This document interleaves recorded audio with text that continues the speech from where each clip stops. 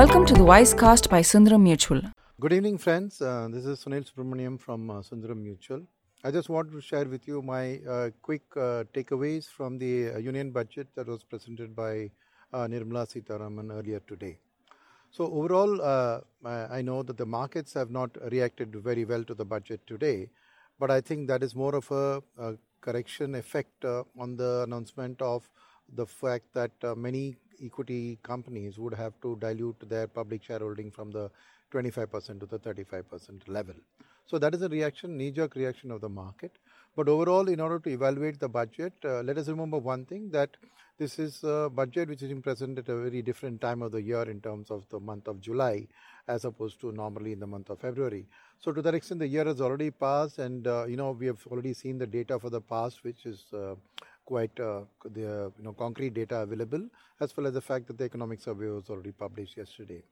So given that, and the fact that this is a government which has a strong majority, the market naturally had a bit of expectation that the government's programs would be put forward in a very forthright manner. I think the government has stayed away from any big bang reforms, and that could also have been a reason for the market's reaction as we speak. But on evaluating the budget on a broader number of parameters, I find that the finance minister has done a very balanced and a very good job in terms of addressing some of the key factors that were there in concerns in the run-up to the budget. Now, the first thing is that I think the budget has put the agenda back on infrastructure.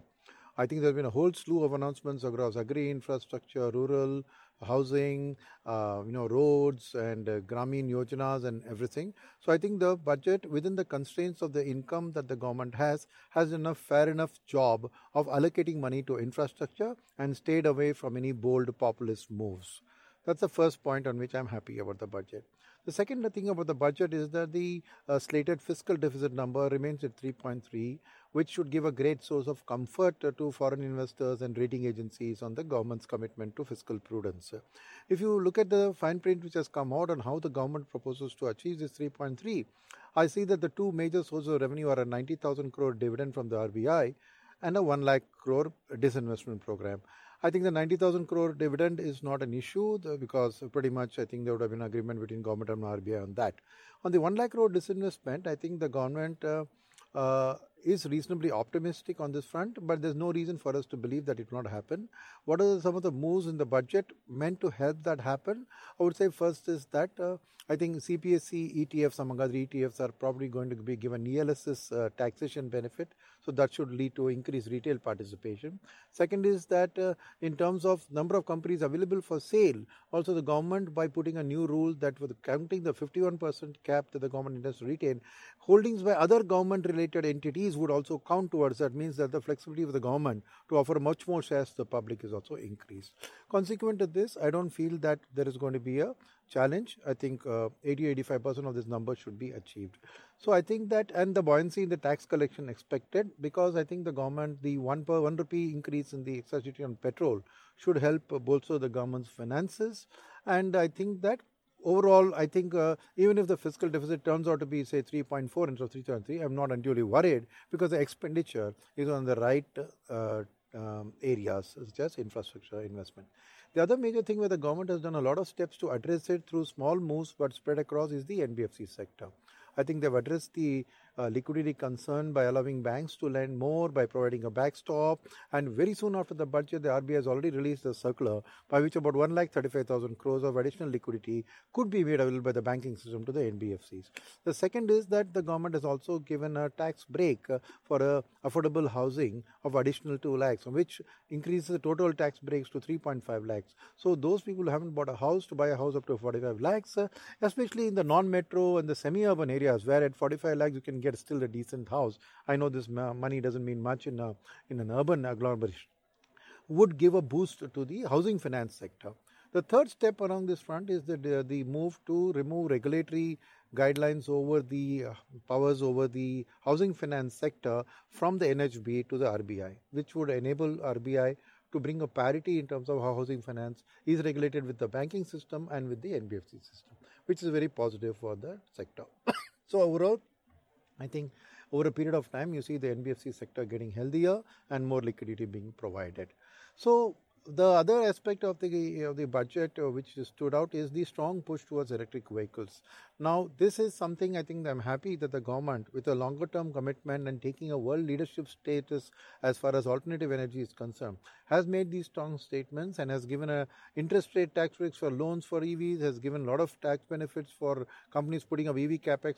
So while this may not immediately result in anything, but incremental capex in the auto industry will definitely now be along the EV lines, and I think it's a very healthy long-term sustainable growth move, which I think is a big positive from this government. So overall, without going into much other details, so what I'd like to summarize the budget is that with all of this infra-related spending that it has been proposed, there's rural roads, there's railway, and one of the key things here is this public-private partnership proposed on the rail infrastructure capex for the railways. The railways, as we all know, has a huge land bank along the railway lines and along the stations, and I think something similar to a model of PPP was applied by Mr. Modi in Gujarat, and you can now see the implementation of that in a much wider scale, and I think that will give a big boost. So the key factor then remains that what is the rating that I would give the budget, and I would like to rate it at a 7 on 10, as I mentioned earlier. And the reason for that is that while these announcements are very good and everything is positive, the fact is that execution will remain the key, and this government in the second term that it has got has to focus on making the execution happens, right?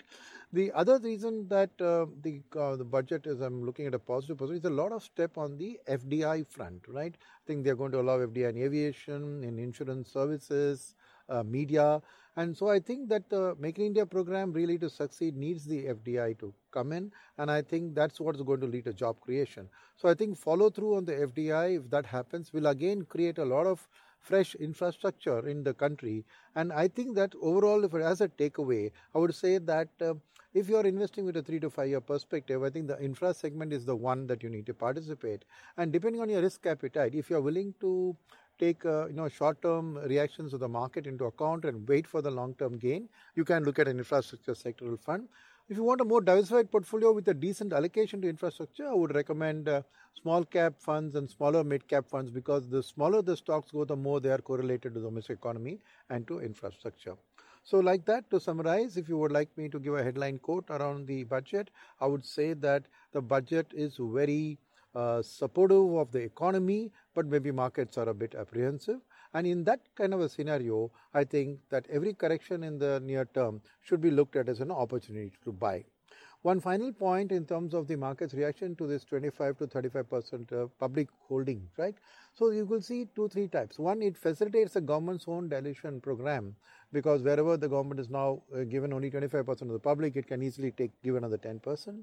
Many of the MNCs which are in the small cap and mid cap listing sector, because they have allowed only a 25% public holding to happen as per regulations, now will have to perforce dilute the additional 10%. This could initially lead to the fact that the extra supply will mean there could be a correction, but I'm saying that overall that extra supply of good quality MNC owned companies for the retail investor is a very good opportunity to acquire those.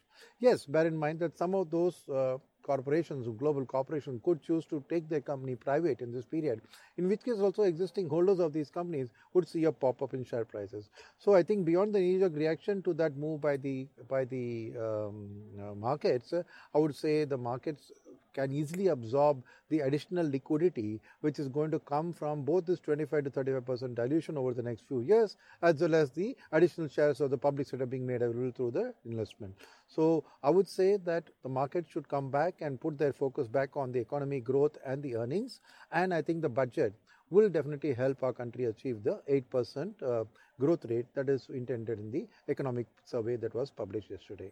That being said, so your asset allocation at this point of time bases the budget into the equity markets, I would say, is that if you are holding a 3 to 5 year perspective, you should put about 55 to 60% over diversified mid and small caps, and balance about 35 to 40% should be in the large cap space. Any risk-based asset allocation that you do, I would say you focus on the infrastructure space in the medium term, right? Thank you very much and wish you happy investing.